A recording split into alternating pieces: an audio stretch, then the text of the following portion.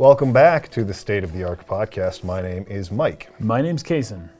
This is the first episode of our Final Fantasy X podcast series. Can't believe it. It finally won. It was a close call between Final Fantasy X and Chrono Cross. It would have been interesting to do Chrono Cross now because by the time this goes live, I think the remaster is either going to be coming out in a week or will be on the same week. Yeah. But it's been a long-standing tradition since the beginning of this podcast about a year ago that FF10 just loses to things and loses and loses and loses, and Which people are getting mad. If we were to ask most of the people who follow this channel, what's your favorite game? Yeah. FF10 would probably be the high. top. Yeah. Well, top 2 or 3. But Yeah. for whatever reason, in the specific pairings of the polls, it was like number 2 every single time. It just wouldn't win. And wouldn't so win. this Couldn't do time, it won. Yeah. And I'm very excited to talk about it because this is a game I've been wanting. Like, I've had a sort of an itch to revisit for a while. I hadn't played it since I did my original sort of like retrospective review on it back in, I think, 2016 or something like that. I first played it in probably like 2018. Yeah, That was so my first time. It's been about 5 or 6 years, somewhere around there, since I've played it. And I've been talking about this with the patrons that I stream with. There are certain things I had opinions about that they were, kind of asking me about now. Do you still feel this way? What about this? What about that? And it's like, well, it's been so long since I've played this that maybe I'm mistaken. Maybe there's something I missed. So I'm kind of keeping an eye on very specific things this time. And so, just keep that in mind as we're talking. We're going to be reevaluating the story. But, and I always have to do this when we first start a new podcast, if you're new, so say you've never seen our podcast before, what we do with this is we're analyzing the story specifically. Particularly, yeah. Not so much the gameplay mechanics, though we will bring those up time to time. But this is a storytelling analysis podcast on video game stories. And the way that we try to handle this is something like a video game book club. Where you play along with us, and have you not played the game before, say this is your first time, you will have the opportunity to do so without being spoiled on late game events now. So we're only going to So long as you don't read the comments. Yes, avoid the comments. But we're not going, the place we played up for today, though I don't think we'll get to it. No. Is up through I'd be surprised. when you first arrive at the Kilika Temple. Yeah. That's where we played up to, but I think we're going to probably only get up to maybe just the beginning scene, the first scene where Tidus gets taken from Zanarkand into Spira. Like just the first 15 minutes. I suspect that's probably where we'll stop today.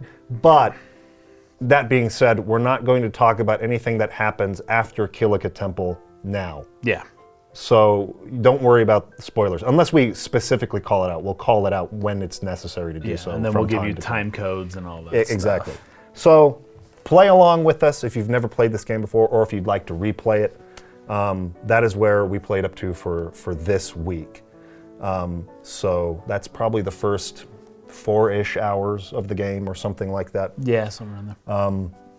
Okay, so without further ado, the next thing we typically like to do before we get started jumping right into the story is to look a little bit into the development history of these games and try to get a handle on where the creators were coming from when they made it. So what were they thinking? What were their ambitions and their goals? I like to do that before sort of like forming an opinion on something, because to me it's more important to understand what was the creator's intention with this. Yeah. Did they achieve that or not, regardless of whether I like that choice? Exactly. Was that what they were trying to do? So analyze it based on what it purports to be instead of what you wanted it to be. Exactly right. Yeah. So we're going to jump into that first. For the first probably like 30 minutes or so, we'll kind of go over some of that. Okay. So I like to start with key developers. FF8? Yes. Team FF8? This is basically the same leadership and key developers as was on Final Fantasy VIII. So if you have not seen our Final Fantasy VIII podcast series, there's a lot of history with these particular people that you can find there that I will not reiterate today.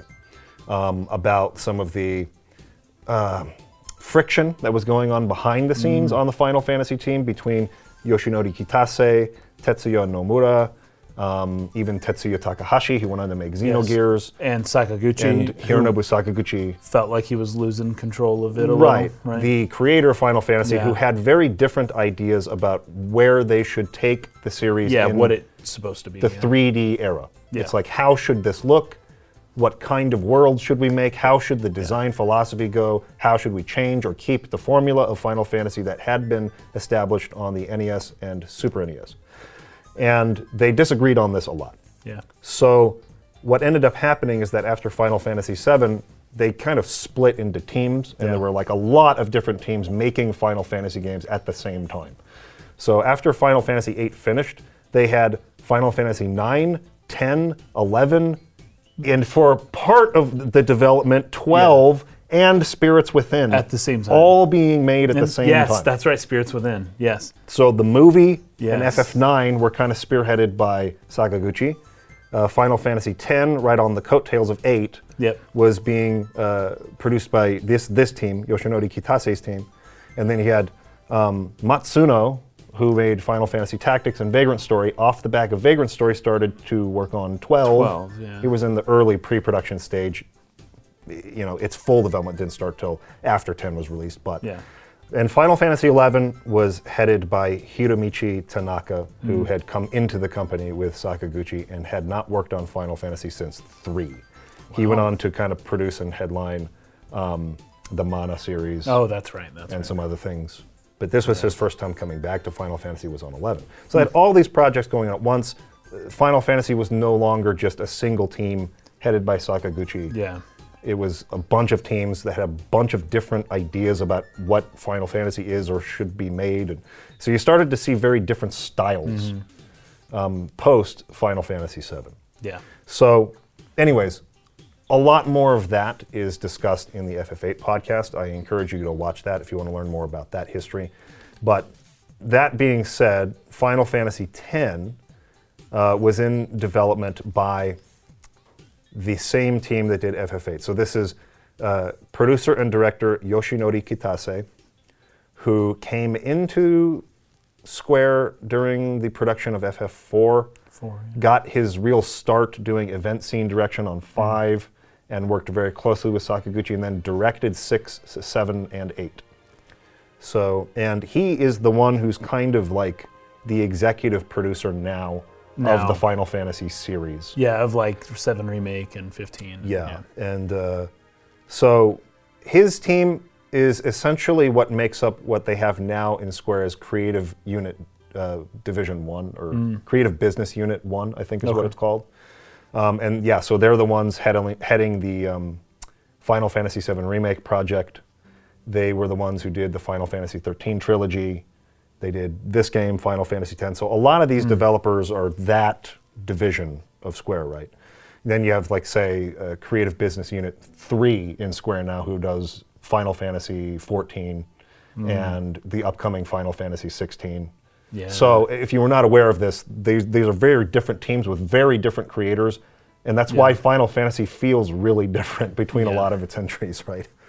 So anyways, we talked a lot in the FF8 podcast about this team's style. Yep. So again, I'll just point you in that direction if you want to hear more about that. But Yoshinori Kitase directed FF10. Here were some of the lead designers. This is probably the first time that we have talked about Motomo Toriyama. Yeah, did events and So things, he had been kind of an event planner or event scripter on all the way back to like FF7, really. If I'm not mistaken, I'm pretty sure this is right. He handled like the wall market, like Bumblebee Inn sort of section of Final Fantasy VII. Nice. That's one of among others that he would have worked on in that game. A very unique section.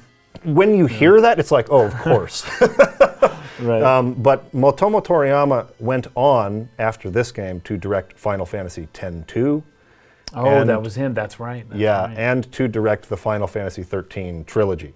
Yeah. And he is now, I believe, well, he was, I don't know what the technical credit would be for this, but like an assistant director on Final Fantasy VII Remake. He's credited really? under direction alongside like Tetsuya Nomura. Yeah. And now that Tetsuya Nomura is not directing Part 2, I think Motomo Toriyama is like kind of more in that position alongside. So Tetsuya Nomura, Naoki Hamaguchi, and Motomo Toriyama are credited as directors on the 7 Remake. I think Naoki Hamaguchi and Toriyama are the ones who will be leading Continuing. Part 2, as Tetsuya Nomura seems to be moving on to something else. Right? Yeah. So, anyways, that's who Motomo Toriyama is. Then you have Takayoshi Nagasato. He's going to be someone we'll be talking about a little bit because he did the maps for this game. Yeah. And traditionally, Final Fantasy games were kind of designed under the same design philosophy when it comes to field and map creation. You create, map screens that are within towns or caves or dungeons or things like that that you explore, but then you come out to a overworld map that connects all of those areas with little icons like castle icons or like archway icons that take you into a mountain or things like that. Yeah. And so you would walk onto that tile and it would take you into the map screens for the town or something like that. And then you come back out and you have a little character represented on this world that's sort of scaled in such a way to where he looks huge in the world. And I think he wanted to do that. He wanted to have that similar thing, but 3D within the big world. Yeah, so I've got a quote from him about his reason for wanting to actually get away to not from do that. Okay, nice. Which is a lot of Final Fantasy fans will notice, like, this was a pretty big departure in the feel of exploration. Yeah, because from previous you end up, it's Final just a Fantasy map games. with the ... just like a Mario game or something. Yeah. And you just kind of... You just click on that city and you just kind of go there. And you're just there, yeah. Right. It's similar to, say, Final Fantasy Tactics world map. Oh, which yeah, is just yeah, nodes totally. that are connected, Yep. and you just go to a node, and anyway. Okay, so then you have Toshiro Tsuchida, who was the battle system director on this one. He went on to also direct the battle systems on the 13 trilogy, and he ended up becoming the head of Product Development Division 6. So before they had their current structure, which is creative business units, which are much smaller. I think there's only like 3 or 4 creative business units. I could be wrong on that. This has been years ago since they did this restructuring. They may have added some, but they had like a ton. They had a ton of what they called product development divisions. It was like 10 plus or something like that. And they consolidated those into just a select few creative business units. But during the time under that structure, Tsuchida, who did this battle system, was the head of Product Development Division 6, which produced My Life is King. Oh, okay. Which is actually a game I really, really like. It's fun. It's fun. Yeah. My Life is King is actually a really fun game. So I thought it was cool to learn that that he had that sort of history at Square. For programmers, you have Koji Sugimoto, Takashi Katano, and then as artists, of course, Tetsuya Nomura, who did the character designs, Yusuke Naora, who did the art direction generally, and then Shintaro Takai. And then for writers of the story, Kazushige Nojima, who big had name. written FF7 and 8, and now this. He's big. Most people who are big Square Enix fans know who he is, right? Daisuke Watanabe. And then Motomo Toriyama and Yoshinori Kitase are also credited as writers on this. Oh, okay. And then composers, Nobuo Uematsu. Yes. We all know him. But this I think was the first time where he didn't compose the entire game himself. Yeah. He had like four people helping him. He had a lot. So this was the first time he requested help from other composers to join him. And Masashi Hamauzu was one of the prominent composers featured on this soundtrack. I can really tell the difference in his style to Sakaguchi's style. Well, Sakaguchi said, not Sakaguchi, Uematsu. Uematsu, sorry. Uematsu said specifically that he picked these people to help him out because their style was so different from his. Right. And so he wanted kind of their feel, and they work together, but they're different. And he wanted them because he could just do it himself if it was close enough. You know, he was looking for something different. Nobuo Uematsu writes in like several different. He has this eclectic sort of like style where he jumps around in genres. Like he'll do the orchestral stuff, but he likes that like rock sound, and He then loves do the rock sound. electronical stuff, and then he's got some dip like into, of the chants and the choir singing. You know, he likes to play around in genre a lot. Yeah, he does. And he has a really heavy focus on strong melody. You can kind of you feel a Nobuo Uematsu soundtrack. You kind of know what it's like. Okay, so I'm here in post editing this right now, and I figured it might be interesting to do a little bit of a demonstration of the differences in style between Uematsu and Hamauzu. So I've pulled up some tracks here on YouTube, and I'm going to play some of the character themes, which are primarily done by Uematsu. I think all the character themes in FF10 are done by Uematsu. And for those of you who are familiar with Final Fantasy music, these will sound familiar, right? He has a style to how he writes his music that is pretty recognizable. So here's Yuna's theme, for example.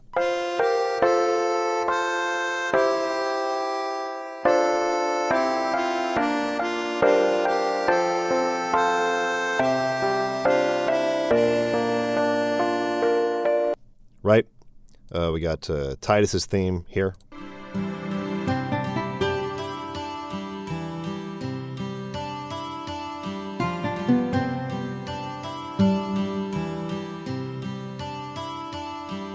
And then Riku's theme. This is another really good example of his style.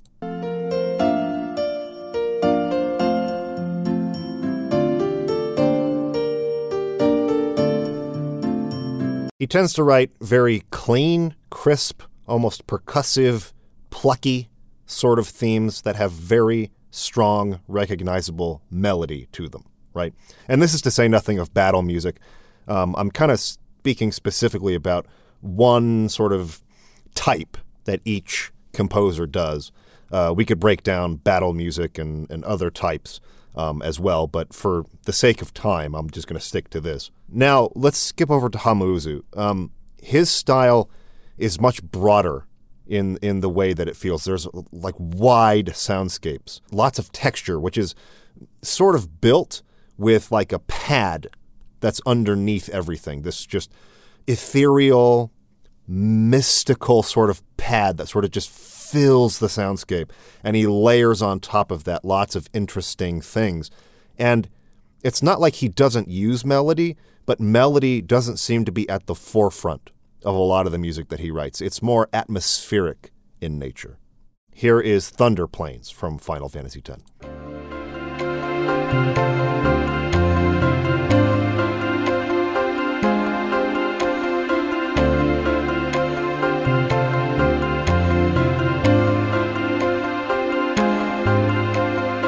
Right, do you see the difference between those two things? Here we have Macalania Woods from Final Fantasy X.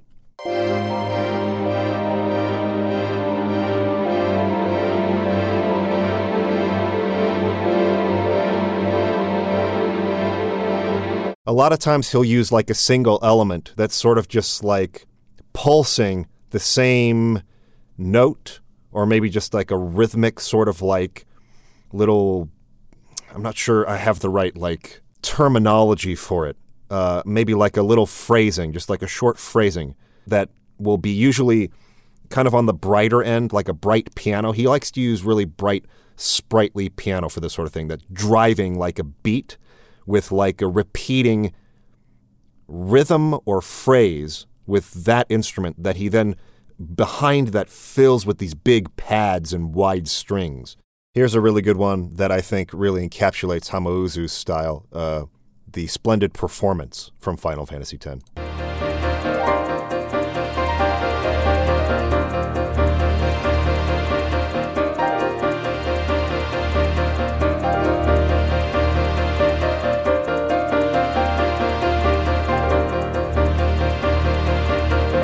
You see what he's doing at the piano there? Dun dun dun dun dun dun dun dun dun dun dun dun dun dun. It's just repeating sort of like a phrase, and then he comes in and fills in the rest of the soundscape with these big sweeping pads and orchestral strings. Besaid Islands is another one that Hamauzu wrote.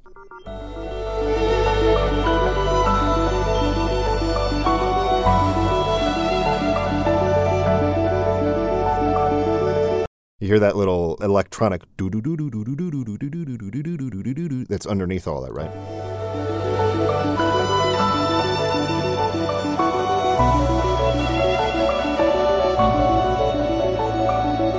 Now, you'll be able to recognize this a lot on the Final Fantasy XIII soundtrack. For instance, in this track, The Vestige.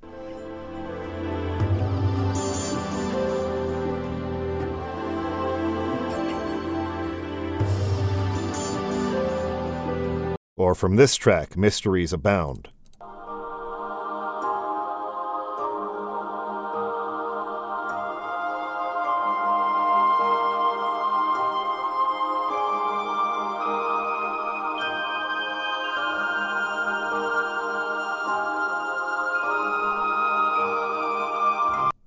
Or from this track, Dust to Dust.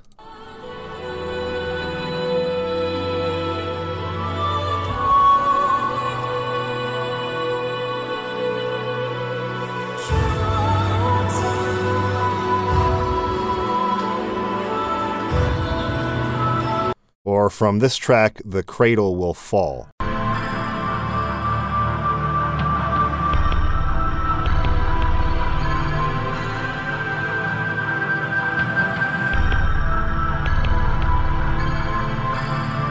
So I think you get the idea, and you can hear this across all of his soundtracks, even here in the Alliance Alive, right? Like the main theme from the Alliance Alive. Like, as soon as you start to hear that style, you'll really recognize it anywhere.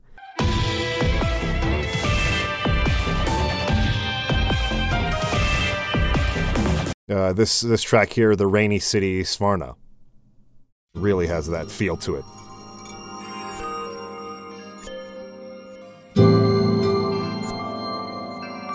I mean, it sounds like something that could come straight from Final Fantasy XIII.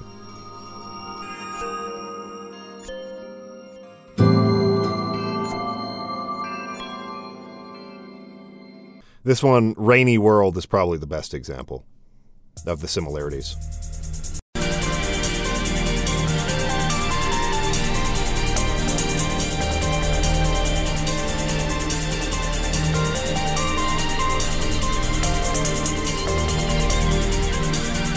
So anyways, hopefully that gives you an idea of what we're talking about when we're discussing the differences between Uematsu's style and Hamauzu's style. And hopefully you'll be able to pick that up as you play different games from these composers.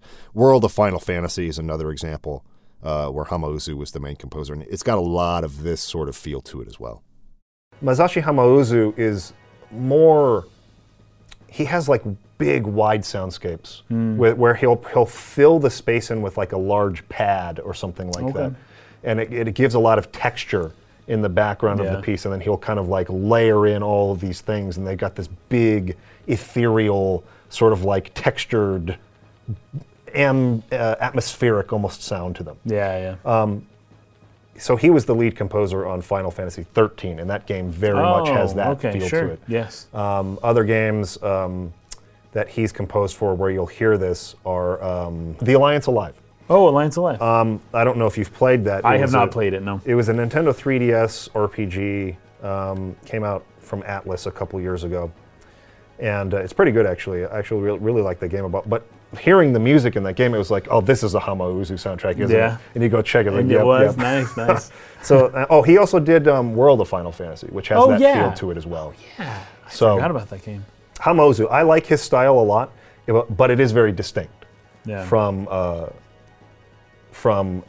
Uematsu.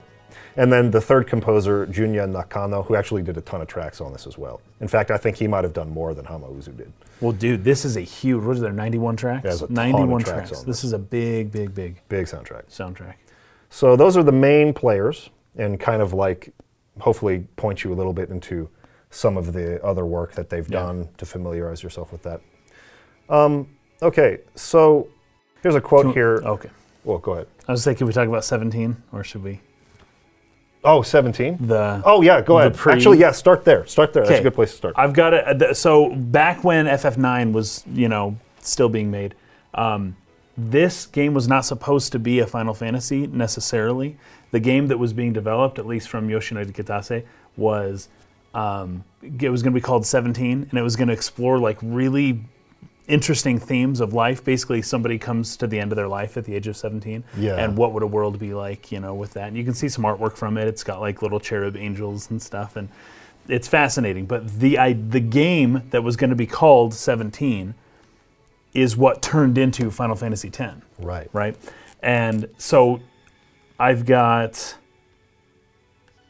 there's a girl named Yuna, and she was supposed to go on a pilgrimage for a humanitarian organization, a very different kind of thing. Yevon was going to be a humanitarian group instead of a church.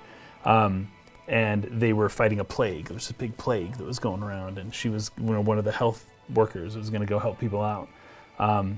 Anyways, that was kind of like the whole idea. Very similar themes were going to play into it, though. And Titus was supposed to be a plumber, is what I have written down. So before what was it, the pod racing was the inspiration for Blitzball, which is weird. Yeah. It's weird. That's what it says. That's what he said. I don't know. I don't get exactly why. But for whatever reason, I think it's Kitase watches Star Wars and says, "Oh my gosh, I need to make Blitzball." I don't get the connection. I really don't. But it's fast. It's exciting. It's different. It's new. It's actually a little bit similar to Hiroyuki Ito, because he said that it was Formula One racing, but then also the NFL were his inspirations. Hey, that's interesting. For particularly FF12's I can kinda combat see system, that. but the Formula One racing for the ATB system. That's fascinating. Where it's like, anyways. So the things that some they go faster than watch others, that then translate into what they end up doing, it's kind of like hard to make the connection. That's how exactly creatives are, though, And it's like they'll see something and it'll spark a fire in them that seems unrelated. To them, it's perfectly related. Right, but they sure couldn't explain it to you. That's why they're artists. Otherwise, they can't. That's how they convey it. But anyways, it was going to be a very, very vastly different game, but similar themes. And they ended up scrapping everything but keeping the two main characters and then rebuilding FF10 kind of around them. Yeah. Some of the only similarities, well, there's some similarities we'll get into later because they're kind of spoilery about the story. Right. But one of them is that Titus and Yuna are both 17 years old. Right. That's one of the few things that carried over, Yeah. But it's pretty crazy. This game is totally going to be completely different. Yeah, absolutely. But once they kind of got more in line, right, with the direction they wanted to go on this, real quick, I had this quote from Shinji Hashimoto, who is a producer. Kingdom Hearts guy now, yeah. Producer on Final Fantasy, Kingdom Hearts. Yeah. He kind of talking about what I was saying earlier, right, with all the projects being done at the same time. The trio of PlayStation games we made provided a high boost to the company, so they sold really well, right? They enriched our lives. We moved to better offices in Meguro. We got new computers. Lots more staff were joining, but Sakaguchi was always looking for the next big thing. There were so many projects on the go at that time. I think at one point FF9, 10, 11, 12, and Spirits Within were all concurrently in development at the studio. So they were busy. FF7 changed their lives, for sure. They kind of got it in over their heads a little bit. Yeah, and so... But yeah, some of the feedback that Kitase had received, because FF7 and 8, right on the back of each other, had very different, more futuristic or maybe sci-fi elements to them. Yeah. Than like a cyber Final Fantasy fans were typically used to. I mean, 6 was a little more steampunk and kind of industrial almost. Yeah, more industrial. But like Industrial Revolution sort of age, right? But some of the fans were sending in complaints and being like, we want a fantasy world. Go back to doing a fantasy game, right? Again, it's hard to know exactly how many fans were when 7 and 8 were as popular as they were. And many people's first introduction to them. It's this is clearly what people want. Yeah, right? It's probably the majority were fine with it. And then FF9 doing half as well as 8 is you would think that you'd have a pretty good idea based on the money dollars.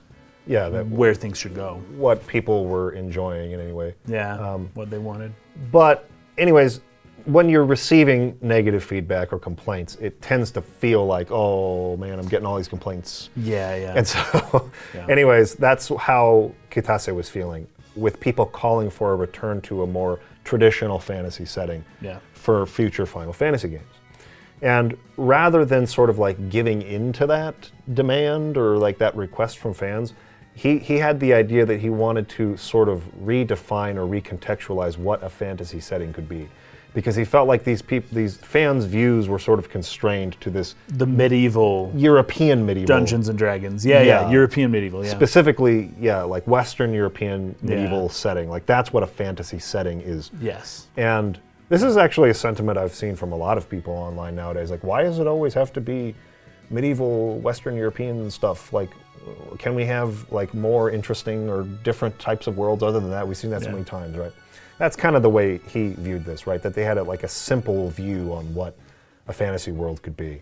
And so he wanted to really do something different that hadn't been done before. And this is, in my opinion, probably one of the most unique aspects of Final Fantasy X, and one of the reasons why I find it to be really special. The setting. The setting is so different from anything else. Zanarkand and Spira. Yeah. And this is what one of the big takeaways for me, having not played this game in a while, playing it the second time and really appreciating how unique this is. Yeah. It's crazy. Yeah. In Zanarkand, there are rivers flowing through the sky. Yeah. Through the air, a river. Like, I've never seen that before nor since. It's been 20 years. No one's ever done that again. Right. At least I'm sure somebody knows of something, but it's like, that's such a cool idea. Yeah. And who would have thought of that? You know? Tetsuya Nomura has actually commented directly on this too, saying he feels like this is what makes 10 stand out or be special in the series. So far, that's my thinking as well. Yeah, and it's so cool. So they decided to go to Asian influences rather than European ones to create their world. Like Pacific. The South Pacific islands was like where I think they actually went scuba diving there or went and visited. There's at least one member of the team I remember reading would go scuba diving there every year on his vacation. And so they were like, let's go down there and take elements from that culture and incorporate that into the world that we want to create here for this fantasy setting. They took some Philippines, some Indonesia, some Thailand, some Okinawa, some Hawaii, and just like put it all together, but using Japan to kind of fill in the gaps. Yeah. But so it's still fantasy, but it still seems very Western. Yeah. But it's super Eastern. Even in the philosophy and some of the religious stuff, it's very Eastern. Yeah. It's not very Western. Right. And Okinawa in particular, right? There's been some, I can't remember, it's been a long time since I've like really like dug hardcore into the research on this particular thing, so I'm just trying to pull this from memory, but with the names, Titus and Yuna, right? Oh yes, Tita. Tita, which is the Japanese version. Yuna. Yeah. By the way, Yuna, not just Yuna. Now you say it however you want in English, but when you're referencing the Japanese, it's Yuna with 2 U's, because Yuna with 1 U means something different.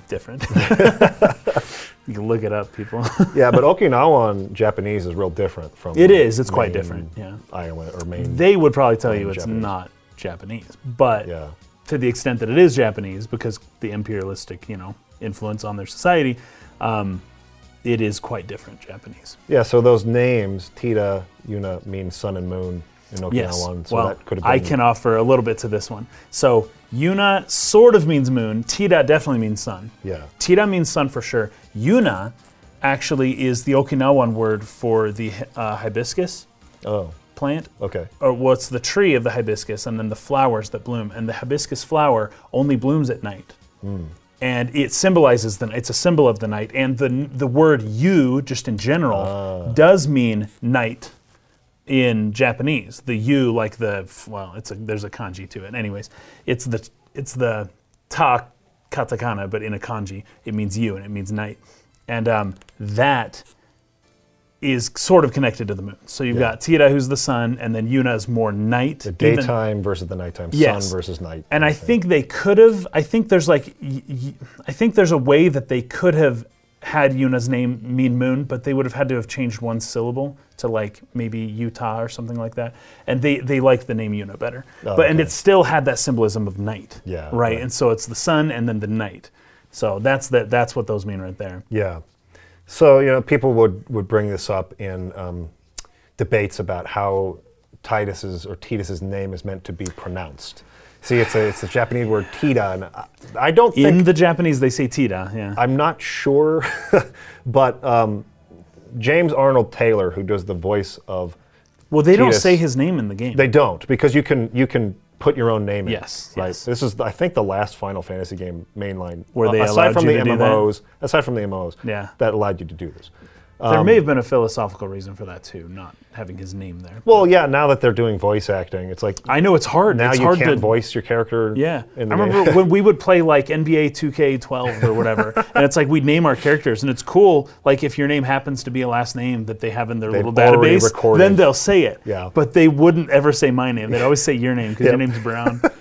That was annoying. Yeah, exactly. Right. So there's a constraint there that they decided to yeah, do big away constraint. with after that. Yeah. So that because they always design very unique, like established characters as the main characters in these games. Yeah. It's not But they so always much. let you rename. In this game, you can only rename yourself. You Yes. can't name No. the people around you. Right. And I think you can name your summons too, but that's like it. Yeah.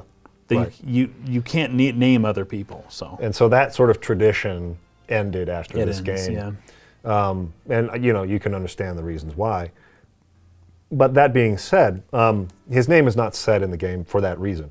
Yeah. And so people debate how the name's supposed to be pronounced. So James Arnold Taylor, who does the voice of Tidus in English, he says the name is Tidus. But the funny thing about it is the reason for it is not like, oh, this is what they told me it is. Yeah. They hired a narrator to do one of the trailers or commercials for Final Fantasy X in English who pronounced it that said the way. name. And nobody corrected him. Not because, oh, it should have been pronounced Titus, but wasn't, but because they didn't have any strong opinion on it. Right. And so they were like, okay, the American guy we hired to do this said and Titus. that's I where guess your that's canon right. comes from. That's where it comes from. Yeah, that's so That's funny. literally where it comes from. Wow. It's just, that's how it was said in that commercial.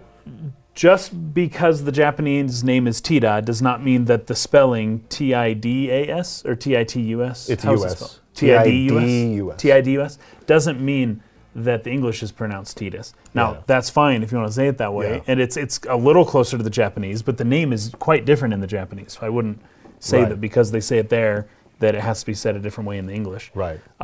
But Titus is a more, if you're going to naturalize and localize the language Yeah. into a different culture, you will likely want to say it the way that they would say something like that. I don't know the etymology of the name Titus, but would that not have something to do with water, like tide? Tidal, tide, Yeah. I would think so. The So moon, like maybe, that would the make water. sense with the game's water theme. It right? would. Yeah, you'd miss the sun symbolism thing. Right. But you'd get a different symbolism, which may not actually fit. It may not actually fit. It might fit. It fits might. the environment for sure. Yeah. But it may not fit the sun-night Yes. dichotomy thing Right. they have going, the yin-yang kind of thing. So anyways, it's funny because the guy who voices him in English, he insists Yeah. on Tidus. He said, well, he says you can pronounce however you want, but he likes that name better. That's the way that internally they pronounce the name and whatnot. And that's fine. I mean, whatever. Most people I- probably said Titus growing up, though. When Yes, you're a I teenager did. and you get the game, I certainly yeah. did. Well, why not? That's how the name would be said in English. Yeah. So I may slip in and out of pronunciations on this. I prefer Titus, but I say Titus because that feels more official in terms of like how it's meant to be, but I don't think they really care that much. I don't know what I'll say. We'll see what I say. So anyways, I'll let you guys debate in the comments like what you like better or whatever. So yeah, the team really began to resonate with this concept of a more Asian Pacific Island Yeah. influence for the clothing and the cultures and the religion and like the water theme, Yes, the islands, the and islands. all of that as just to be their basis for how to create this world. Yeah. You can see that Even some of the clothing, too. I took some notes on that. yeah. Well, if you have notes on that, go ahead and. It's a little bit later, but it's about Yuna's Okay. dress in particular, so Oh, I'll right, bring right. it up later. So you can definitely see this most particularly in early game areas like Besaid and Kilika, which very much have that sort of motif to them, right? That Pacific Island look and feel to them. Yeah. So this is another quote from Motomo Toriyama on this. He says, essentially, the previous games were done with an ethos of trying to depict European culture and settings in a fantastical way, but the setting for Final Fantasy X had a very Asian flavor. That was much closer to our own culture. The clothing of the characters also featured many traditional Japanese-style designs, which I think led to a unique world. So you have this Japanese influence mixed with South Pacific influences that sort of like cultivated into this unique fantasy setting that, I mean, maybe I just haven't played enough games since or before then, but Yeah. I haven't seen since or before. Like, Well, it feels very unique to this game. I know. I would add The Legend of Zelda to that, to say that the way they merge East and West with, like, Breath of the Wild, in particular with Kakariko Yeah. Village and stuff, is like pretty cool. It's Yeah. pretty interesting. It's like a clash of cultures, but Yeah. So there was some concern. I think this is true anytime you're moving into a new console generation. It's like you have Oh, yeah. new hardware you're working with. Your Yeah. entire workflow has to change. You just got it down. You just got to where I know. over the past 5 years you had this like really yeah, nice you get your pre-rendered background formula. and- yeah, Like we know how to work on this. You and it know, only this- lasted a few years. And then it's like you got to Yeah. switch it all up again. And that was true from 6 going into 7. It was like they had Yes. kind of locked in They were their like style. 3D, yeah. It's like, how do we do this, right? Yeah. Then they got it figured out on 8 and 9, like how they were going to Yes. develop on the PlayStation 1. and as soon as they perfected it, then it's like PS2 is coming Throw out. it Okay, away. now how do we handle this, right? yeah. So Sakaguchi has a statement on this. He says, going from Final Fantasy 6 to 7, everyone was uneasy about the transition. In making the jump to 3D, I had to ask myself whether this was indeed a Final Fantasy world as we progressed. This time, moving to the PS2, adding in voices and conducting everything in real time brought its own share of anxiety. But as I mentioned before, for me, the true definition of Final Fantasy is to continue challenging myself. So I'd like to explore new frontiers and move in a direction yet to be uncovered. So this was a big thing. We talked about this a little bit on our last podcast series with Vagrant Story. Square had a little bit of experience at this point with developing games fully in 3D, meaning environments and characters and everything in real time in 3D, rendering everything. Because with the Final Fantasy series, and even with Chrono Cross and Xenogears was the opposite, but they had 3D characters Yeah. with a flat, pre-rendered still Yes, image yeah, yeah. in the background. That's how they preferred to do it. Yeah, and that just made it easier for them because it's like, you know, with something like Metal Gear Solid or maybe even The Legend of Zelda, right, which is still really big. It's a big world or whatever, but like these games are not nearly as large in scope No. as a Final Fantasy game was. Yeah. So the way That's that true. they handled that in terms of how many assets we have to create, how can we like consolidate this into a workflow that makes sense to release a game on a biannual sort of like cycle, right? Yeah. How do we do that? Their answer to that on the PlayStation 1, because they were always struggling with memory and with limitations on that console hardware, was flat image, just put a JPEG in the background and have them run around on it. Yeah. Right? And like that's how we'll handle that so that we can like, you know, give ourselves enough runway to be able to make a game at the scope we want to, right? With Vagrant Story in particular, they were like, we're going full 3D on this. Yeah. And it made them have to cut a lot of stuff from Vagrant Story. Yeah, it was hard to actually make a full game They out couldn't. of that. They had a really hard limit on polygons and all these Yeah. things. And so now the PlayStation 2 was like just an unbelievable leap Yeah. in terms of like what it allowed them to do. So it was massive, and it meant that they were going to be making a Final Fantasy game fully in 3D for the first time. And so Yeah. they're trying to determine how to tackle that. And I kind of like the way they did it, because part of the style, and we talked about this in our FF8 podcast, we really loved pre-rendered backgrounds because it created these like, not static camera angles, but like fixed camera angles Yeah. that allowed the creators to frame exactly the composition they wanted you Yes. to see, right? And it's almost like painting. Like you can get it, you can darken and brighten, and you can do things specific to that perspective Yeah. that would not be able to be done were people allowed to have a free camera or anything like there's that. a level of artistic control that the Yeah. artists and director get with that. They maintain where it, they yeah. tell you what to look like or what to look at. Whereas with a free camera, the player's like looking over here while the Yeah. guy's talking. And Which 10 doesn't really have a free camera. no, it doesn't. Yeah. That wasn't until FF11 and 12 that you started I to just have now that. realized But that actually. That's interesting. I like the way they handle it in 10, which is sometimes they'll have sort of that angle, fixed angle that looks like something from the PS1 era. So there'll be some places in FF10 where they do so have they could still a do that. pre-rendered background.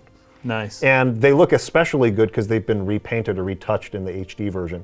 I remember nice. like really early on in Xanarkand, like right after Sin attacks, and Titus sort of like wakes up and he's like looking around. They just have this really, really beautiful, still, pre-rendered sort of background that he's on, and it's just like this feels like that PS1 era sort of style. Oh, nice. But at the same time, they have other shots where the camera's following you through the scene. So the camera's sort of gliding behind you, but then it'll like break off and sort of like come up here and highlight something. There's like especially a bridge later in the game where it's following Titus from like behind him on the right, and as he goes across the bridge, it swings behind him and it looks up at this huge temple structure.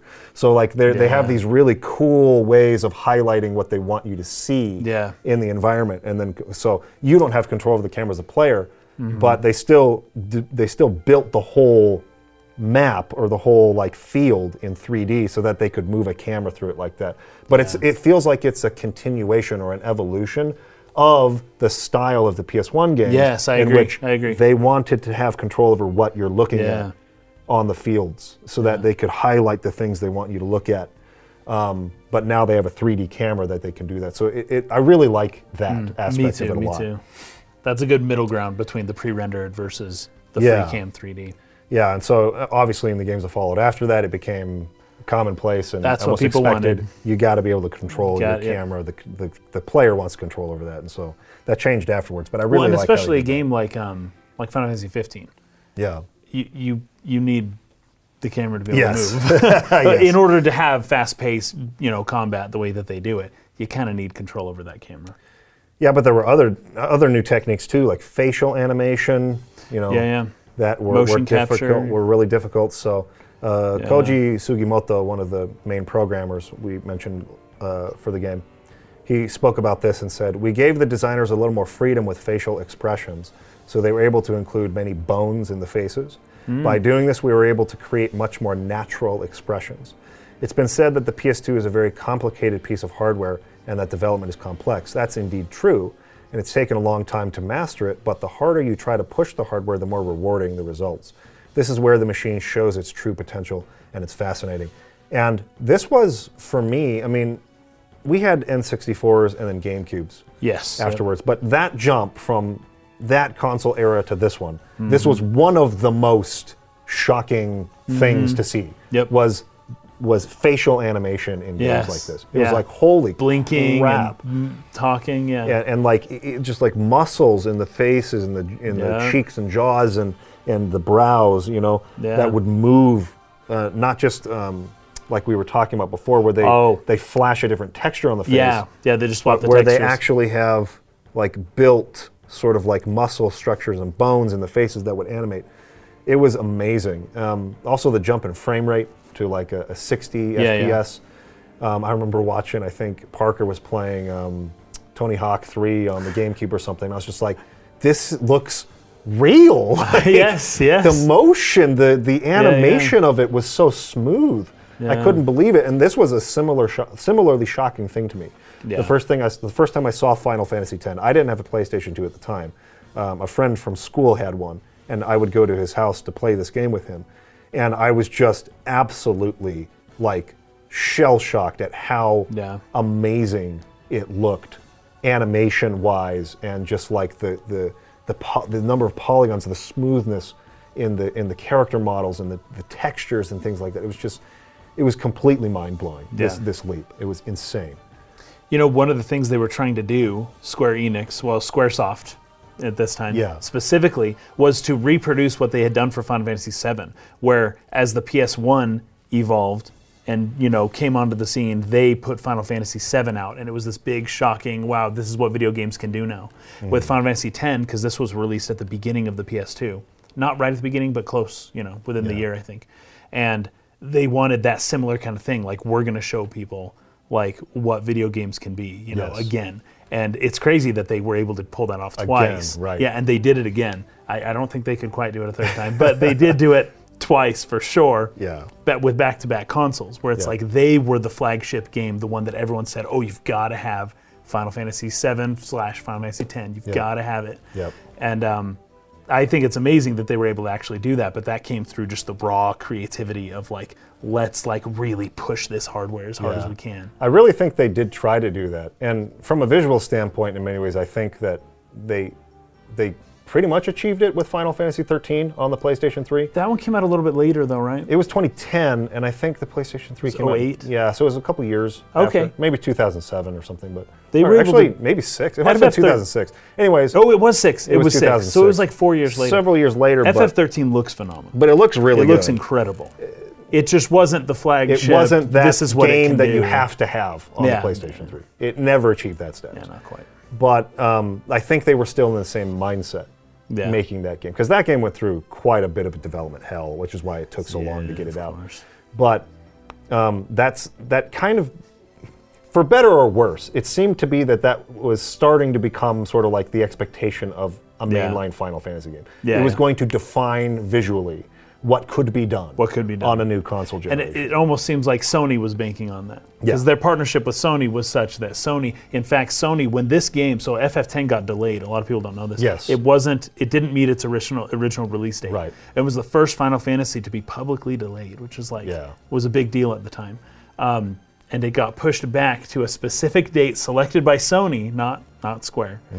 The week that the GameCube was supposed to come out. Oh, and they were like, funny. We're going to put this game right next to the GameCube, which doesn't have a Final Fantasy, and people are going to say, whoa, the PS2 looks way better. Yeah. And that was genius, but that was Sony's decision. That was not Square's do you know what's decision. so interesting about that?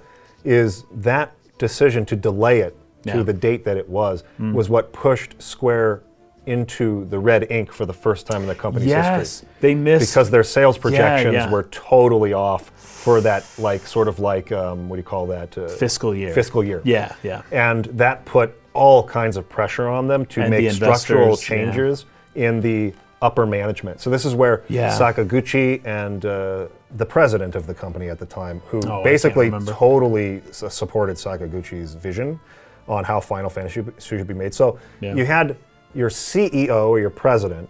Hisashi Suzuki was the president of Square Enix at the time.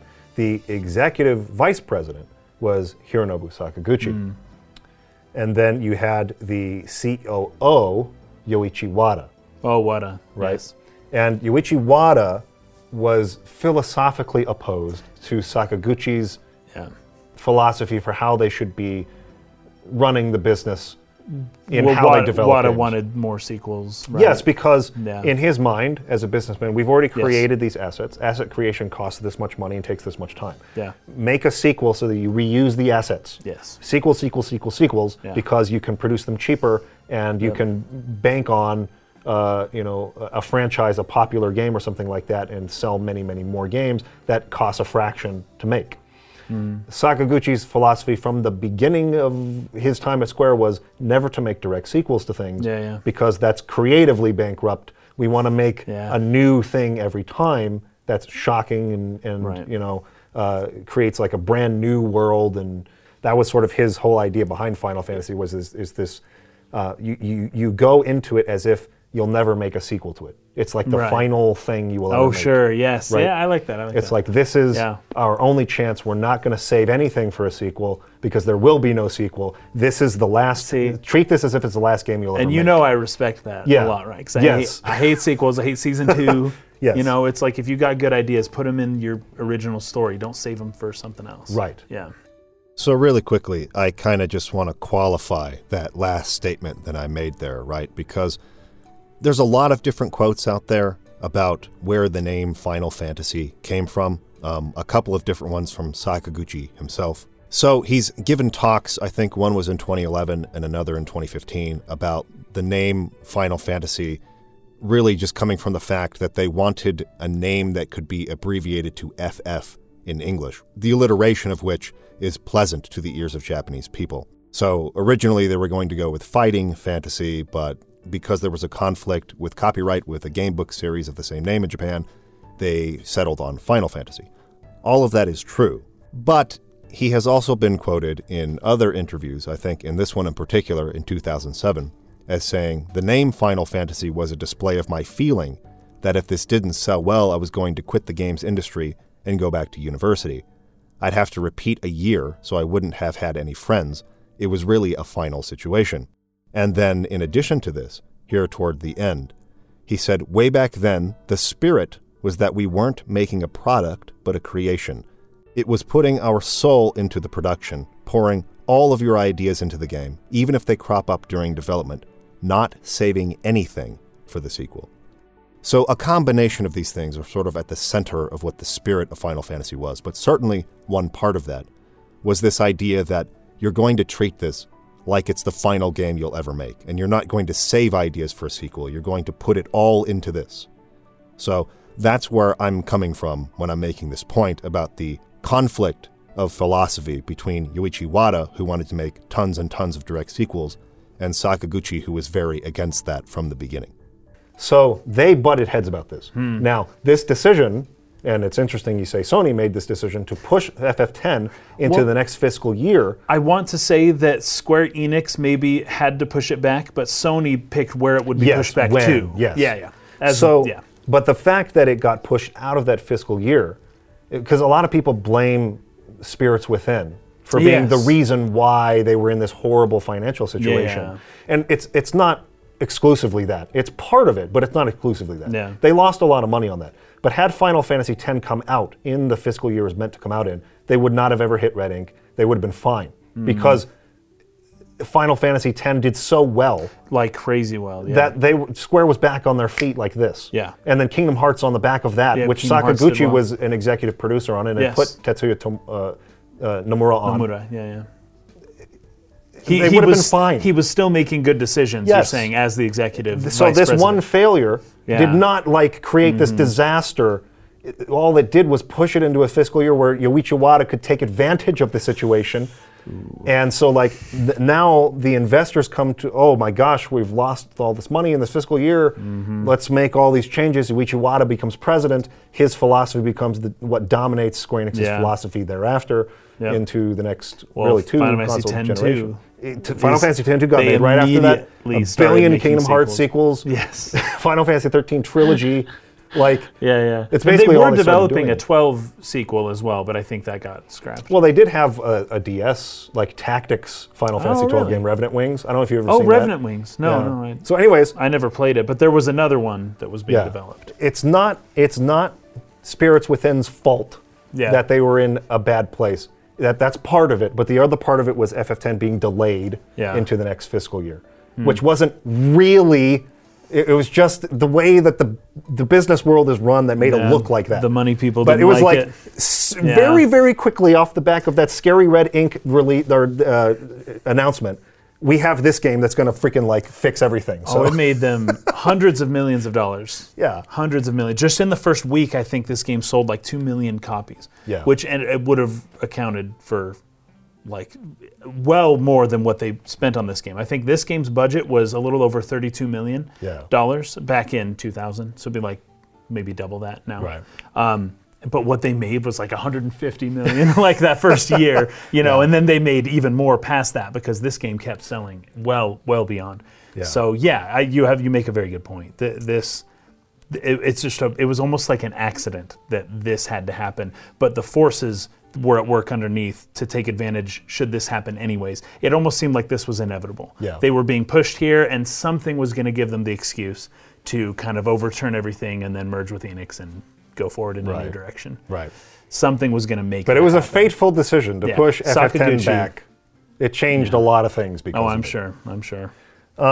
Okay, so another thing I want to touch on is recognizing as you're playing this game the stylistic differences between this team's way of doing things and other Final Fantasy games, right? Yeah. And this is not to say, obviously I have a preference, but it's not to say one's better than the other. It's just to create the media literacy in our followers to be able to see differences in things and understand why they're done and things like that. Good. So we talked a little bit earlier about the maps being different, right? Yeah. This is something that you see in basically all of the games made by this team after this.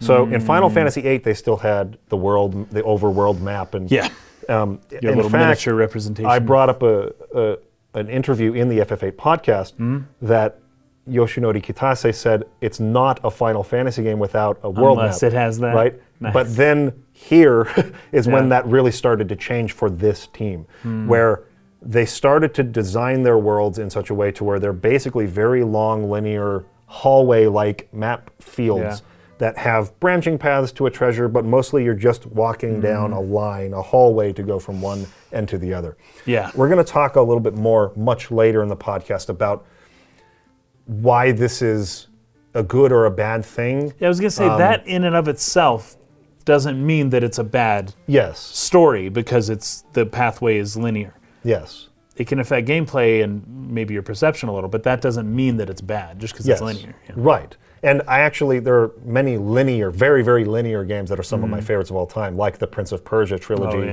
on this era's console era here. They're exceptionally linear. It's not linearity alone that makes something enjoyable or not. Right. And we'll go over the differences because this became a huge controversial thing on Final Fantasy XIII, which had the 13 in same particular. map director, same team of people, Okay. but people did not complain about it in this game. They complained about it in that game. So what's the difference? That's something to look forward We'll to talk about. later in the podcast. But another thing they took away was the airship and the overworld. And this, to me, is something that I've really, really missed. And I just desperately wish they would just go back to it.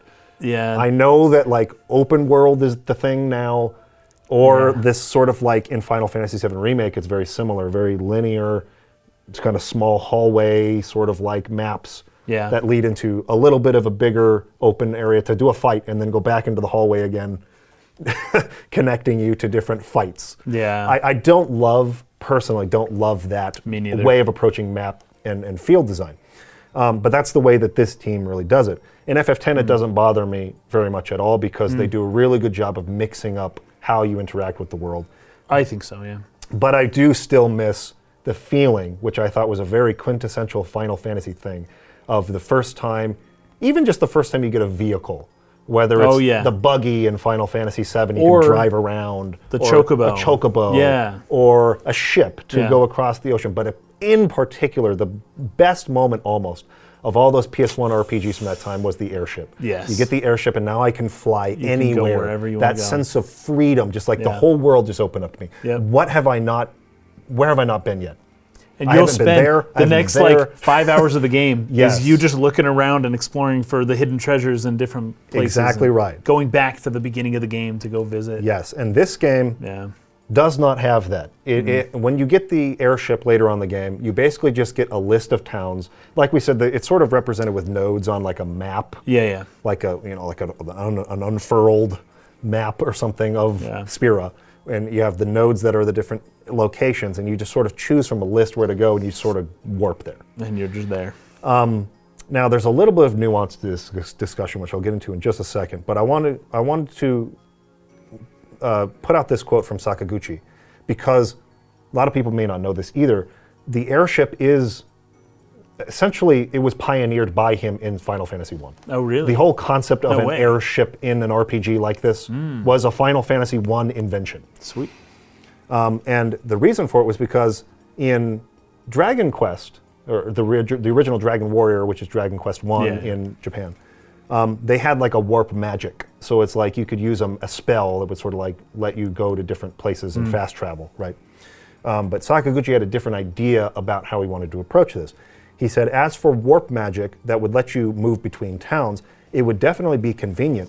But if players use it too much, they'll never get familiar with the terrain or map. With the Final Genius Fantasy solution. series, we want both the story and the terrain of the world to remain in players' memories. So our solution was to include the airship vehicle. Flying around like that feels great anyway, so players won't be bothered by the lack of a proper warp spell, I think. So it's a fast way to get where you want to go, but say you're traveling between that and you see something over here, well, what's that? Yeah. So you're not missing out on all of this content that you've created, secrets in the world that you would miss by just warping over here and not moving past it physically with an airship. And so like that was the whole design philosophy behind that choice. And so you miss that a little bit. It feels different. You don't get like this attachment to the geography of the world. The the like orientation, where things are in key relation to locations. each other. Yes. Yeah. And landmarks and things like that that you do when you're actually physically moving through the space. Now, here is the caveat to this, or the counterpoint that can, I think, reasonably be made to this. On the flip side of that, the airship's list of locations in this game does include like hidden options in it, right? Oh, okay. So discovering those requires the use of like a coordinate system. Oh, yeah. So like you kind of like you explore around with coordinates on the map to like see, oh, here's a hidden location. So there's still an element of that that exists in this form. Okay. It's not like it's totally abandoned, but I still don't feel that it feels the same. Okay, right. And or has the same impact overall. Yeah. So that's one of the major changes that was made to the series hereafter, to Final Fantasy's design philosophy. Yeah, because that goes back to the beginning. Yep. Yeah, 12 is all zones. I know. They're large zones. They're not like Yeah. these super linear hallways. Yeah. They're bigger massive zones. zones, but they're still. It's just a teleport. It's basically, basically you're warping around, right? Yeah, and even with Final Fantasy 15, who technically in the Royal Edition lets you fly the car, in an open world game, it's just not the same. It's not the same at all. Yeah. The other major difference in style between this team and former teams was, and we talked about this way more in the FF8 podcast, so again, I'll point you there, but they were really driving a more realistic aesthetic to things. Oh, yeah. The idea of fantasy based in reality, which was kind of the tagline for 15 a little bit, was started in 8, but it really started to take off here. So anyways, that's the other stylistic difference. So the way that they handle maps, and traversal and exploration, the way that they handled the visuals, they really focus on that. Like that's almost like number one. I think so. For a while, and I actually have a quote somewhere in here. I don't know where it is, but we've been going on for so long that I kind of want to get through the rest of this more quickly. But for a while, Square Enix was making games visuals first, gameplay second. Yeah. Like that was the way it was going. It was like they would create the art and the assets first, and then they would start thinking about the game that would go with that. Yeah. Actually, I think it was the guy who did. I was just reading this for hold on, I just had it right here. The guy who produced My Life as King, Toshiro Tsuchida. He was talking about how he was like rethinking the way that they approach games, because for a long time on Square they were doing art and assets first and gameplay second. And he was like, no, we got to do it the other way around, kind of a thing, right? Anyways, Square and of course Naoki Yoshida. Oh, Yoshida. Naoki Yoshida. Okay. He said something similar, right? Like the obsession with graphics in this company needs to change. That's what. So, anyways, this kind of became like an obsessive thing for them, was like making these amazing visuals, but that limited the scope of the game. Because it was like rendering this, optimizing it for the hardware, right? Yep. So that's why they kind of stuck to these linear hallway sort of map designs, so that you're not rendering as much, or so that you can hide load screens or things of that nature. Whereas Final Fantasy XII, while Final Fantasy XII in many ways on the surface looks better than Final Fantasy X, those models are actually lower poly. And there's like a lot of other things that they're doing to be able to have massive maps like that. Oh, interesting. It's mostly an art direction thing that gives it its look, not so much like the actual quality of those models. Interesting. And FF10's models are actually higher quality on the base PS2 than Final Fantasy XII's are. Wow. And that's because they designed their world the way they did, and so it was easier on so they were able to rendering do that. Yes. And that's why Final Fantasy XIII was designed in the way that was, why Final Fantasy VII Remake is designed in the way that it is. They're pushing for those high fidelity, realistic, fantasy based on reality visuals. So that's the other telltale sign of this team's style. Anyways, I think I've more or less made my point there, but I think we should also touch on voice acting a little bit. Yeah. Since this was the first Final Fantasy game to have voice acting. The first one, yeah. How do you feel just generally about the voice acting in the game? I don't like voice acting in most games. Me too. So I tend to be averse to it. I take that back. I don't love it in Japanese role-playing games very often. I think it's fine in a lot of other genres. That's funny. But it's not even just like Japanese games. It's Japanese role-playing games. There's like a very particular style, and it's tied with anime. Yes. In the way that English dubs are done. for these games and these shows that I do not appreciate the style very much. Yeah. Typically, I would rather not have it than have it be the way it is. That's how I feel. I don't hate Generally it speaking. in this game, though. I don't for the most part. I'm listening to the Japanese, Okay. and that's how I get around it. Yeah. I'm okay with listening to this game in Japanese. Yeah. I have not actually listened to much of this game in English. Yeah. So I don't know if I don't know. I tend to be of the opinion that things made in a certain language were geared towards that language and would sound better in that original language than whatever they're, localized to. Yeah. So I've seen very little of what Final Fantasy X is in English. Yeah. I think that most of the time it's fine. I'm not bothered by it really that much. And I remember being more bothered by it than I have been so far on this playthrough. I will bring up examples as we're going through the game in ways in which I feel like the direction could have been stronger, but I really feel like the problem with this team's English dubs is not always a writing issue. It's more a writing issue on 13. In this game, I don't think it's a writing issue so much as, or even an acting talent issue, as much as it is a direction issue. Okay. Because Final Fantasy 12 has excuse me, Final Fantasy 12 is phenomenal voice acting. I think it's quite good. It's probably better. It's better than almost any game I've ever played. Yes. Is Final Fantasy 12. Final Fantasy 12's writing and voice acting is phenomenal. It's quite good. The translation in that game was done by Alexander O. Smith, who also did Vagrant Story and who also did this game. And who did this game? I was going to say Alexander he did this too. O. Smith did this game. There's a really funny quote from him. I may have written it down actually. I'll let you do it then. So Alexander O. Smith said that in writing such a constricting manner, given that the English couldn't overdo what the Japanese had done, right? Yes. So there was an issue with your audio track, right? So if your audio track is going to play something, it needs to be the exact length of the FMV. It couldn't be longer. That would cause the whole system to crash, right? And so he said trying to fit everything in for every cutscene into the allotted amount, it was like something akin to writing 4 or 5 movies worth of dialogue entirely in haiku form.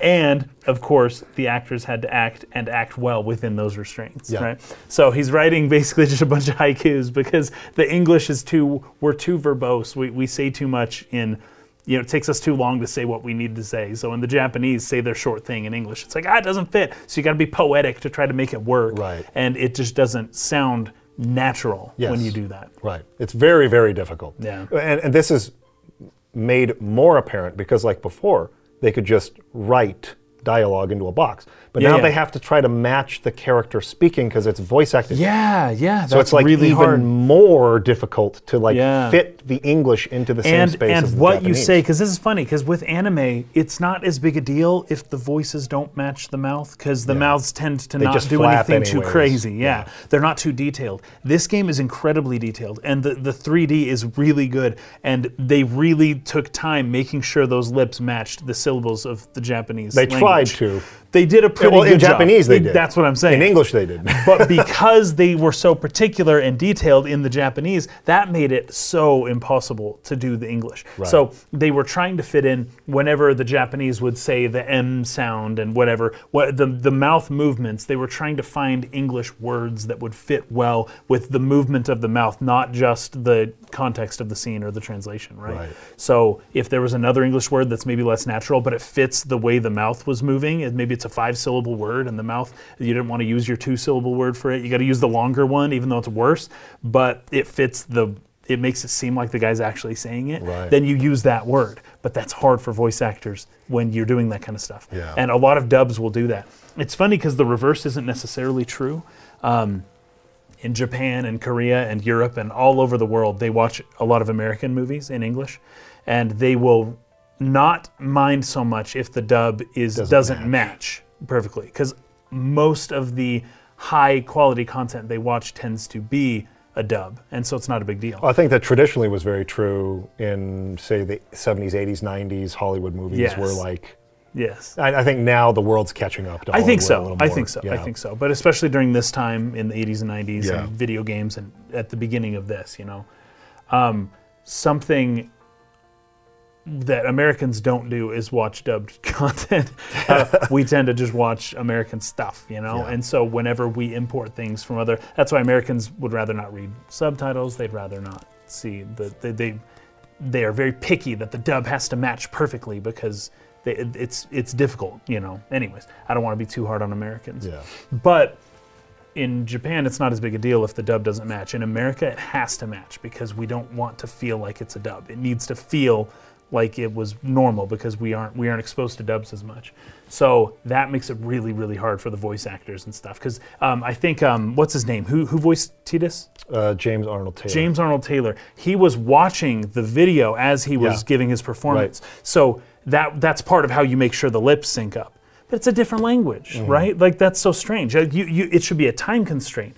But because he was watching the lip movements as well as the time constraint and everything that needed to be done, it affects your performance. It does. That's sure. the whole point. Well, the other part they of it- aren't speaking English. If you're trying to dub someone who spoke English, but you're dubbing their voice just to make it sound deeper or whatever, Yeah. that's one thing. They're at least saying the same words as you. When you're watching the video and you're trying to speak as this person's speaking, and their mouth isn't doing what you're doing, or you're trying to make your mouth do what theirs is doing, but it's a different language, that can introduce so many It's problems. going to affect the convincing, natural nature in which you're capable of delivering a line. Yes. It's Yeah. inevitable. It's never going to feel as natural that way, Yes. under those constraints. So Absolutely. when you consider all those Yeah. things, it's like the talent here did a really good job of I what think they they're had. good voice actors in general. Now, Yeah. I really like From James what I've heard. Arnold Taylor. I think he's a phenomenal voice actor who has had a really? prolific career. Nice. He's particularly a great impressionist. Oh, yeah. So he does like Obi-Wan Kenobi's voice in the Clone Wars, and he nice. does Fred Flintstone in a bunch of cartoons. And really? so his range is amazing. Oh, cool. He can do all kinds of voices, and he's done a lot of like Michael J. Fox, who did the voice of Milo, I think, in Atlantis. He stepped in when Michael J. Fox couldn't record lines. Oh, and he did that character I would never- in shows I haven't and seen that other movie things. in a while, but that's interesting. So like he does like a perfect Michael J. Fox Nice. impression. So he's a dynamic, incredibly talented actor. Yeah. And I have my qualms with the voice of Tidus, just like many other fans do, that I will talk about later. But it has nothing to do with his talent. Yeah, Nothing. I would probably, because I've seen very little, but what I've seen, I just tend not to blame everything on one element anyways. It's too easy to just blame the actor. It's like, Yes. no, there's the system, there's the writing, there's the direction. We don't know quite what the direction was like here. Yeah. Often for anime and for video games, at least 20 years ago, when somebody was, giving their voice talent, they would hear the original Japanese, and they would say, "Kay, do it the way he did it." Yes. And that's not how you localize. That's not a good idea. Yes. You don't want to deliver it the way they said it in Japanese. Yes. And the way they say certain things in Japanese, and specifically the tone of voice, the drama, the way that they are speaking more theatrically, it's not something that Americans want as much in what we consume. I agree. Especially as it relates to females with women voices, right? Yeah. In Japan, they're often very high pitched with the anime video game type. very cutesy. In this game, they are a lot. Inflection. I think Riku's voice, she sounds like she's 10 in Yeah. the Japanese. Yeah. Really, really young. Yeah. Like really young. Yeah. Which is strange for her character. And then you can't just do that when you bring it over to America. You can't just have a 10-year-old sounding voice. You've got to actually localize it. Yes. But they tend to just say, "Oh, do what that voice actor did," and it's not. Yes. It's not good. So this is another sort of telltale sign of the style of this team, Yeah. right? They sort of lean into that. Yeah, the anime kind of And thing. this is the writing and the voice direction side of things. Because the voice direction and writing on 12 is very, very different from 10. It's not anime at all. But 10 yeah. and 13, a lot of crossover, a that's lot of true. similarities That's true. That's in how they're voiced and how they're written. Yeah. I have a whole thing in my Final Fantasy 13 retrospective of the girl who does Vanille's voice being coached on how to do breath, like Grunts there's a very and- grunts, and it Yeah. sounds very sexual, and it's very uncomfortable for her to like demonstrate it with the interviewer. Biggest challenge was getting the sound right. There's a particular sound that Vanille makes that from the minute I walked in, they were like, "There's this sound you're going to need to learn," and I got it after the first session. But it was that was the biggest thing, creating the sounds of Vanille. I would say that 450 at least of my lines included vocal quality sounds that aren't necessarily natural. May you give us a sample of one of these sounds? Sure. Say they wanted a happy reaction, it would be and sad reaction is and then running would be so it's a little bit. But she's like, they told me specifically, like there's a very specific way that you need to do this breathing and these grunts, and it's to match, it's to match the Japanese, right? And so like, what I'm saying is that this is another one of those things where it's just like these Final Fantasy games have these things in common, right? So it's a trademark of their style, of the way that they do things. And there's even, we'll get into this probably in next episode when we talk about the opening scene. It just, there's something about the way they're introducing mysteries that just like immediately, this is very Kingdom Hearts to me. This feels very Kingdom Hearts to me, this the way that they're doing this. Yeah. There's a style that you can recognize. Totally. So, very much so. I just want to point that out, right? So that as you're playing through the game, you can kind of pick up on these things so you can know who it is that's behind the decisions being made here. So you can see what was their ambition, why did they make the choices they make, you know, what were they thinking when they did this. We haven't even touched on the battle system yet, but battle system goes back away from ATB, which had been the standard since 4, and takes it back to a true turn-based system, so that the game actually pauses when you're going through menus. It's not like the enemies are going to get their turn and keep attacking you, right? Because you're slow, yeah. Right. So they've kind of gone away from that, and all these other things that we've talked about, they've gone away from. And one of the big new challenges was voice acting. Yeah. And like, how are we going to do this? This is going to be expected from here on out in video games, right? So there was a lot of things that went into the development of this game. I have one more quote here from Yoshinori Kitase. At the beginning, none of us really knew what to do. The real difficulty there was we had always had the option to keep fixing text up until the very last second of the final master versions, because there was no voices, right? So it's like, if we want to change the line, we could change it right in the 11th hour. Yeah. If there was something that was hard to understand, we could just put in a hint. But once voice acting was added in, you had to make sure that the voice actor had time in their schedule to go and record in the studio. Once you realized how much was involved, it became clear that the character lines needed to be firmed up as early as possible. This was very different from previous games, and I remember struggling to get everything finalized so early. So things were changing. And also these games have, just tens of thousands of lines of dialogue. Yeah, it's somewhere around 10. I think it was 9,000. There's in the neighborhood of 9,000 lines of dialogue in Final Fantasy It's insane. It's over 9,000! Over 9,000. Yeah, it's incredible. It is just massive, massive. So, in any case, I was actually afraid that we might not have as much content to go over for the development history as we normally do, but we actually filled up a whole first episode with development history. Well, so, there you go. In that case, I actually have a little more to add then, if we're just going to stay here. Let's do that. And one of them is about the leveling system, the progression system, character which was different. The sphere grid. Yeah. It's different from previous, where you just go up a level and you're just stronger now because you went up a level. That's another thing that's common to this team's style, is the Crystarium, and even Final Fantasy VII Remake has this a little bit. There's this spherical, nodal sort of like progression. Well, I love it because you're making these shapes and patterns that are just really significant and really cool, and these mandalas and all this stuff. It changed from what it was originally supposed to be. So it was going to be taking on the Polynesian kind of nature of the theme, thematic material within the game. There were going to be tattoos that you were going to slowly create a really cool tattoo on your body that instead of creating this abstract kind of idea, you were actually going to be drawing, and then you were going to add different elements, and there was like a grid, a space where you could like that was supposed to represent like your back or your chest or something, and you were going to be able to customize your own tattoo and then put my different goodness. elements in, and each different tattoo would equate a power. I wonder if this is what lingered on Jecht for the tattoo on his chest. Ah, there's that. I wonder if that Seymour part of the design also has some tattoos. was a lingering idea from that idea. I wonder. I bet you it is. I'll bet you it is because it's his whole. Yeah, and right? even in the first scene, we'll get into this next time, but Yeah. when Tidus looks off and he sees the burning symbol, like the Jecht symbol, he's like, Yes. oh, my old man. And that's his team's logo, kind Yeah. of. Yeah. I wonder if It's his that was necklace. left over to show how powerful someone is. Ah, he had the completed- expansion of a tattoo on their chest. Interesting. That's actually way cooler than That's what they entirely did. possible. It's sweet. I don't know exactly why they dropped it, but maybe they couldn't do enough, or maybe the player would have had too much freedom to customize the tattoo. Although I don't think that was the case. I'm pretty sure it would have been revealed going out, but I don't know. There's not a ton of info on how it was going to work. Just that it was going to be a tattoo system in Yeah. keeping with the some of the more Polynesian traditions of Right.